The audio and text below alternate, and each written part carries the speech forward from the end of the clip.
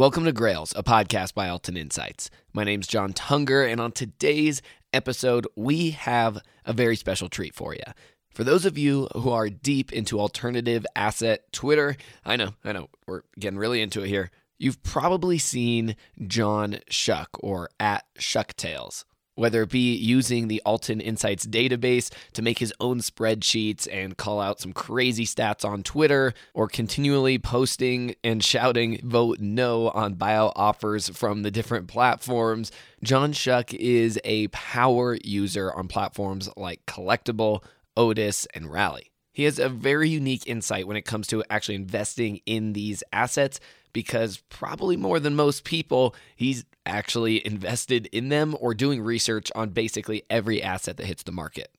Now, even for me, you can only learn so much about a person from one podcast interview, and so he's still a bit of a mysterious character, which I kind of like keeping that way, but here's what I know. By day, he works with a company that installs entry systems, think like electronic keypads, but by night, he does research on every asset that hits the market and is ahead of the curve when it comes to alternative assets. I think you're going to really like this episode. In the beginning, we talk a lot about his portfolio, what he focuses on, wants to see in the space. And then we pivot our attention to the different platforms, and he really talks directly at them about what he would like to see. And then at the end, we really get into some things that he's very passionate about, things like buyout offers, retained equity. If you happen to work at one of the platforms, you're going to get some great user feedback from one of your power users. So without further ado, John Shuck at Shucktails. Let's get started.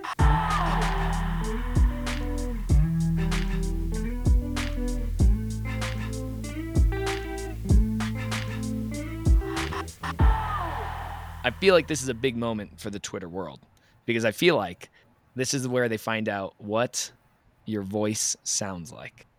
Yes, this is me, John Shuck. Shucktails, as a lot of people know me by. How did you first get involved into alternative investments? I took a roundabout way, and it's kind of a weird story, but I needed to replace a vehicle. I needed to buy a new car, and I didn't like the idea of going out and buying a new car or a used car and watching the value depreciate over a number of years. And I came up with this brilliant idea that every vehicle depreciates, but eventually they're going to hit a bottom. And I want to buy a vehicle that's at the bottom, and I want to ride it as it appreciates over the next few years. Obviously, that doesn't work. But through some Google searches, I ran across Rally Road, and I realized that you could invest in classic cars. It was a new concept. There's Rally Road. There's another one called Blue Chip Autos, and it was exciting for me because I love cars, and all of a sudden here was a platform where I could invest in some really great automobiles. And then once I realized that there's cars out there you can invest in, it just opens up a whole new world of all these other asset classes. And I realized that there was a difference between putting money into a stock or an ETF, which is fine, and that's where I invest the vast majority of my money, but there's really nothing exciting about it. Right. There's stocks people get excited about, but I don't typically buy my own stocks. But with these alternative investments, this is something to get excited about. These are some really neat cars, some great sports cards that I grew up looking at the Beckett price guide and tracking over the years, and they looked pretty cool. So being able to actually invest and own in just the highest end cards and collectibles was pretty exciting for me. And it became they're investments, but they're stores of value also. And so this had to be a good while ago. When did you first start investing? It sounds like on Rally first. Yeah, Rally first, before they offered collectibles. It was just cars at the time, late 2018 maybe. Okay. So it's been a few years. Yeah. I wasn't some of the first users on the platform because they had IPO'd a number of vehicles, and there were maybe 20 at the time that were trading on the secondary market. But it was once a week or once every other week a car would trade. And those were really exciting days to be able to log in and see just that one vehicle, and what was the price going to do, and Right. where do I buy into, and things like that. So how And did you go from buying a vehicle, every other week once they IPO'd, to all of a sudden investing into pretty much almost every asset that it seems like hits the marketplaces? It seems like you're at least watching everything and are on hopping onto as much as you can. How did that yeah, jump take place? I do watch everything. I try to research everything that pops up on a platform.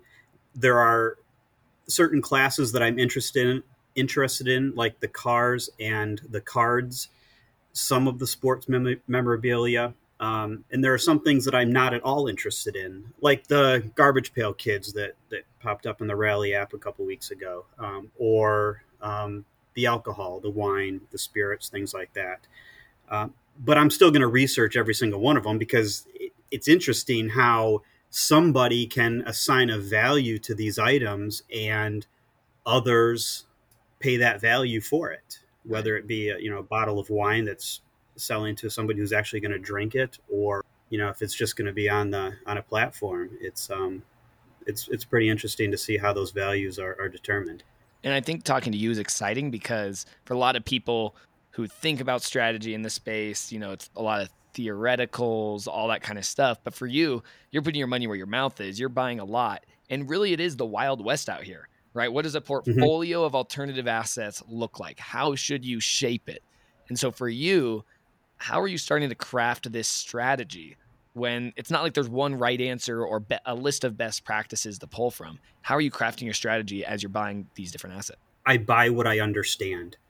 I can look at a car, or I can look at a Michael Jordan rookie card, and I understand why they're exciting to people, why they have a value for people, and I can understand populations and things like that. So I'm looking for those assets that personally I'm interested in, and I can understand myself. Yeah. And that's typically what I stick to from an investment standpoint. I I don't read comic books. I don't play video games. So I research them because I find it interesting, but I don't invest in comic books. I'm very glad others do, so that they can be on the platform, and I think it adds to the success of these platforms. But I don't invest in a comic book because Superman, Batman, it's not my thing. It never has been.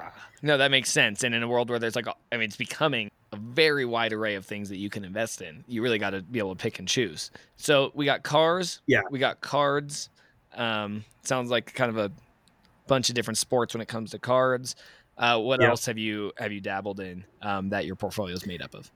Well, I own shares in the dinosaur. I mean, Got who to. could pass up an opportunity for something like that? Uh-huh. There's the meteorite coming up. That looks interesting to me. How do you price a meteorite? I have no idea, but Right. I'll do the research and I'll find out, and probably buy a few shares just because it's there. Um, but that's really about it. Those are the two I love. Yeah. So that's what I stick to. No historical books, documents, things like that. That's an area I'm Yeah, continually interested in as I'm like, are these values compared to cards really that different? You're telling me this, what is the one that came, the Continental Journal, right? Like, I'm like, you're telling me this is 120K and that is not even half of a price of a soccer card that just, went big or something, right? Like, uh-huh. I just, that it seems like price is off to me. Yeah, I do invest in the books also.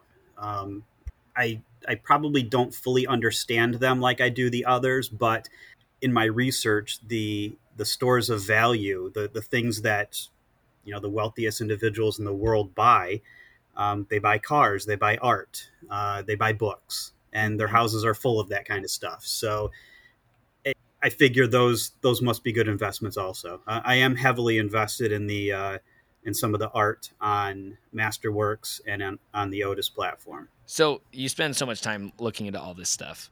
What are you seeing? Like right before the podcast, you're like, "Hold on, I'm checking the closing prices here. Let's wait for it." So what are you seeing out there right now? Where do you think the market's at?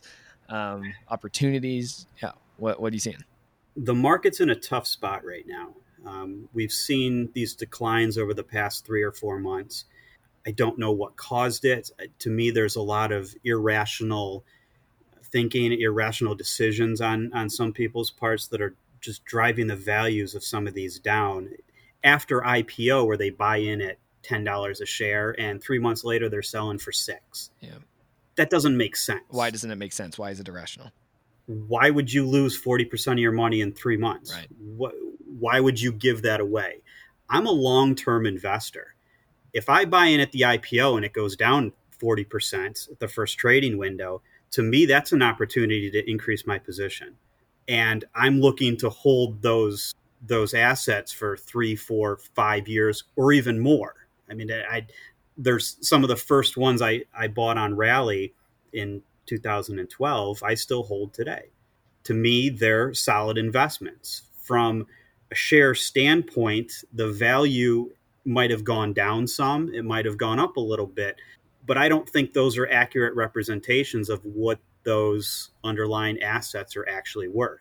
So I'm willing to hold long term and wait the 5 years or longer. Maybe a buyout offer comes, maybe the market matures a little bit more and the secondary markets price these assets more accurately, and then I take a little bit of money off the table. But for now, I'm okay sitting on these investments and waiting. If the wealthy have been holding these type of assets for decades, I can wait a couple of years for the returns. Why do you think people, what's your take? Because we've heard it from, people on Rally. We've heard it from other Alton people on Collectible. What is your take as an investor on why others are having loose hands and selling 3 months after IPO? I don't think they fully understood the market. I don't think they understood that what they were getting into is an investment. It's not just a quick flip. Mm-hmm. Buy in, you're going to double your money, and you cash out. So I think too many people didn't have a long-term perspective. And a lot of people get hurt when that happens because my shares, the value of my shares went down. The value of a lot of other people's stuff goes down. People that want to hold long-term like myself, they're frustrated. They're looking at the platforms thinking the process isn't working properly, or maybe the platforms aren't doing what needs to be done to educate the consumer. But it all comes down to each person making an individual decision. And some people just aren't making decisions right now that make sense to a lot of others. Right. It seems like a lot of it, my take hearing that, which I agree with. And it's just like, hey, there's so many, we're in an investment climate where there's a lot of different opportunities, or at least there were. Now it's kind of like a sell in May and go away. And it seems like people are kind of on vacation, but you have crypto, you have the latest Robinhood stocks, you have alternative assets. Now things like Fundrise and real estate is growing, right? And so it's almost like I feel like that lockup period has been hard for people because 3 months, they don't want to wait 3 months. The second that 3 months goes, well, I at least just want my access to my money. Right or wrong, I want access to my money, even if it's cheaper than it was before, and invest it somewhere. And my question would be, if you want access to your money, why are you putting it into a long-term asset to begin with? Yep. Put it in the savings account. Put it in a mutual fund or some sort of investment vehicle where you can take that money out without penalty. Don't put it into an asset that has a history of appreciating at whatever the percentage is, but over the long term. Don't buy into a long-term investment if you're not willing to hold it long-term. Absolutely. And that's why Masterworks, I know, tedious a bit, but they make you get on a call and they're like, hey, this is we recommend a 7-year hold period. Now I think that would drive people crazy if the other platforms made people do that, because it kind of drove me crazy even just on that one call. But hey, at the same time, if you're getting your money to Masterworks, kind of a dumb move to pull it out at least before a couple of years. Absolutely. And I think they've done a good job of making sure people understood that. And you don't see the volatility on Masterworks that you do on the other platforms, which I think is just a sign of the type of investor that's on there. They're more mature investors that have just a more long-term outlook. Yeah. Okay, I'm going to put you on the spot here. I didn't tell you about this question. I'm just thinking about it right now. This is your chance. This is a voice directly, we can clip this right here, right to Ezra, to Rob, to the different platforms. If you could say one thing of what you wish was in the experience or what you would love to see a platform do better, what would you say? Let's start with Collectible. What would you love for Collectible to hear from one of their power users over audio right now? Make sure the IPOs are priced correctly. I don't know how they determine some of the values, but I haven't bought into a few IPOs over the past 3 months, 4 months, because I don't know where the values of these cards are coming from. Looking at other recent comps, it seems like they're just off to you. Yeah, okay. It does. Okay. And I don't know if that's whatever type of sales commission, or I don't know what they would call that fee, but that right. That cushion they built in, if that's too high, or I don't know where the problem comes from, but for me it just looks like the values of some of these are too high. Yeah. Okay. And what about Rally? You're talking to Rob right now, the whole crew. What would you say to them? Where's my Aston Martin? It's only a matter of time. It's been in the app it'll be 2 years in August. 2 years with that little coming soon sign right at the top next to the name. It says coming soon, Aston Martin. I don't know what the definition of soon is, but it can't be 2 years. Well, it really can't. You gotta, okay, first, why the Aston Martin? Why is that like this thing that you're like, I just can't wait for this IPO? I love that car. I'm a car guy. I look at that car, and to me, that's the peak of automotive perfection right there. It looks fantastic. It sounds fantastic. It's an Aston Martin. It's like the coolest brand you can have is an Aston Martin. It's what James Bond drives, right? So I love that car, and they've been teasing me with it for a very long time. I think I've been very patient, and I'll try to continue to be patient. How often do you refresh the app, hoping that it's just going to change that one time? I look every week. I mean, I'm in the app a dozen times a day. I'm on the website. It's on my screen. It's always on my screen. And when the dates for the following week's IPOs pop up in the app, this is the first one I go to look at. Mm-hmm. I don't care when a dinosaur or a meteorite or an iPad or iPod gets IPO'd. I'm looking for that Aston. Well, you do care. You've talked about you do care, but really, that Aston Martin's like your peak. In the grand scheme of things, it's the Aston I'm waiting for. And then Otis, how much do you invest on Otis? I've got 6 or 7 assets on Otis, very low dollar amounts. I was locked out of the platform for a while only because I didn't have an iPad or an iPhone, and I needed desktop access. I know they were working on it at one point, so I wish all the platforms had a desktop access website. I'd like to see that. Yeah. But Otis is interesting. I like the art on there. They do kind of the some odd items with the sneakers and the new Transformer toy that just came out. Right. But yeah, that was interesting. It is. Toys were one of those things on the list of items that hold value over time. And, it was certainly only a matter of time before one showed up. This is an interesting choice. Transformers definitely sparked that nostalgic feeling in so many people that, that generation that grew up in the 80s and 90s. So right. Car guy, you have to like Transformers, right? One. I had some, yeah. I watched the TV show or cartoon every day after school, and I was a fan for years. Yeah. Okay, so as a car guy, really interested to dive into it looks like on Rally, as they've diversified into other assets, it seems like cars are becoming less and less frequent.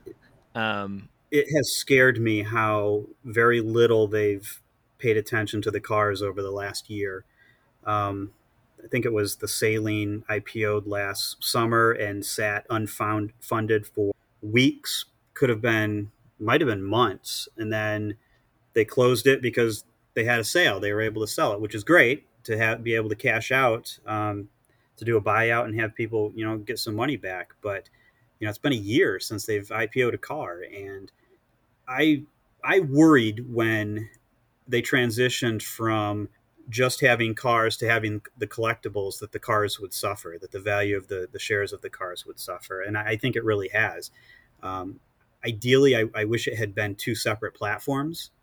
I completely understand why they do what they do. I mean, diversification, different asset classes, and bringing in more people, all that makes perfect sense to me. I just wish the cars were kept separate. Right. I think there would have been a lot less pain for shareholders of the cars if being able to pull money out of the XJ220 or the Ford GT and transition it over to memorabilia or cards. If that hadn't been so easy, I think the value of the shares of the cards would have held up a little bit better. What developments in the alternative investing space would you like to see, whether it be a new platform or with current platforms?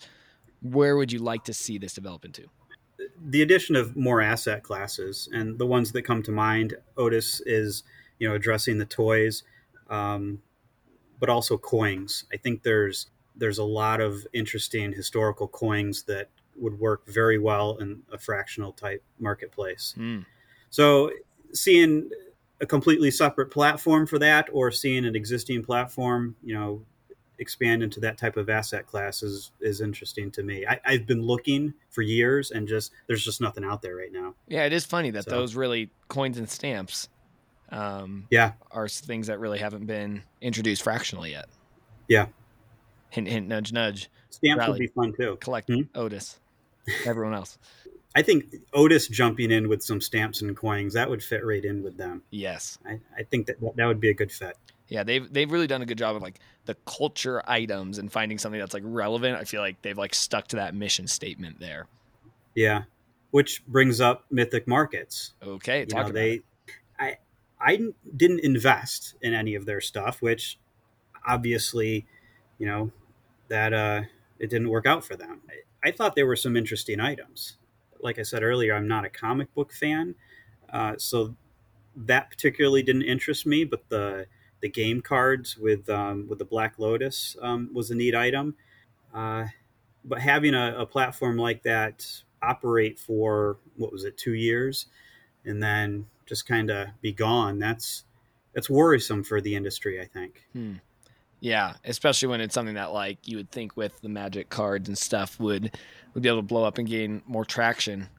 I went with some of these platforms. Where's my Yu-Gi-Oh at? I grew up with Yu-Gi-Oh. I feel like a lot of other people did. I want okay. Oh man, I might tip my hand here. Should I tip it? I'm gonna tip it. I'm looking to get, like, I think Yu-Gi-Oh will grow in value quite a bit. So because it's just like Pokemon, everything else sort of has, and Yu-Gi-Oh's just sort of stayed stagnant. There was like a Blue Eyes White Dragon that just went for a couple million recently, and that didn't even gain traction. I want to grab like all 5 pieces of Exodia. It's like the right arm, left arm, the head. I don't know how much you know Yu-Gi-Oh. I want to find PSA 10. I really don't, but I want to get my 3 Blue Eyes. I think some of those classics will end up going for a lot. And I think the development of that game really came years after the beginning of Pokemon, didn't it? Yep. So maybe it's just too early. 5 years from now, it could be as big as Pokemon was at the end of 2020. Right. And it's still a franchise that's going on currently, like Pokemon. So just good IP that feel like it hasn't been fully taken advantage yet. So there you go. That's I'll see you guys in the eBay streets competing against me if you agree with me, but that's my theory. Can we discuss buyouts? Yeah. Oh, buyouts. What do you buyouts? What's your opinion? I'm not a big fan of buyouts. I'm a long-term investor. I don't want the option of making 20 or 30% after 6 months. I want the option of making 150% after 60 months. Yeah. So I've always thought that there shouldn't be a buyout offer even entertained before the asset trades on the secondary market. The first 3 months or 90 days or whatever that lockup period is, we're not even gonna consider it. Let's see what the secondary market prices the asset, and then maybe we'll entertain a buyout offer. Right. But personally, for me, I don't even want to hear about them. I voted no on a dozen of them probably, What would that percentage threshold have to be for you to be like, yes, this is great? Is that over 100%, a couple 100%? How much would I have to be up to consider a buyout? I'd 600, 500, 600. Right. Because that's why you're getting into the assets long term. And if this person's Exactly. buying it for 100%, you're like, no, I want access to it still.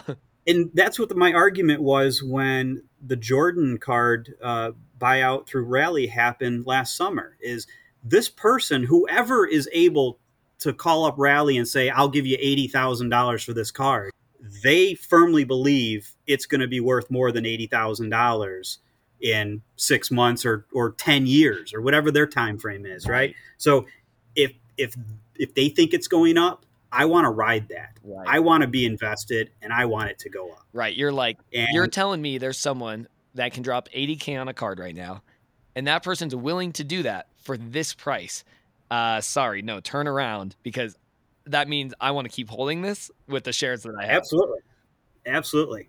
Because if they're willing to put that much into it, they believe in its long-term viability also. Yep. And we need to, if we're going to say these are investments and these are worth buying into, the outlook has to be more than 3 months away. It has to be 3 years, 5 years, 10 years away. Yep. Yeah. And so you would want maybe more stricter rules on like what even qualifies as a buyout offer. Because right now, given the people who are saying yes, are maybe some of the same people that are liquidating their shares 3 months after the lockup, it's like you don't have long-term investors making those calls. And so you're losing out on the shares that you currently have. Exactly. You've got people who are just trying to make a quick buck, and they've made their quick buck with a 30%, 20% turnaround or whatever it happens to be. But that's not me. That's not what I'm looking for. History has shown us cars have appreciated over decades. 1950s Mickey Mantle cards have appreciated over decades. That's probably going to continue. Right.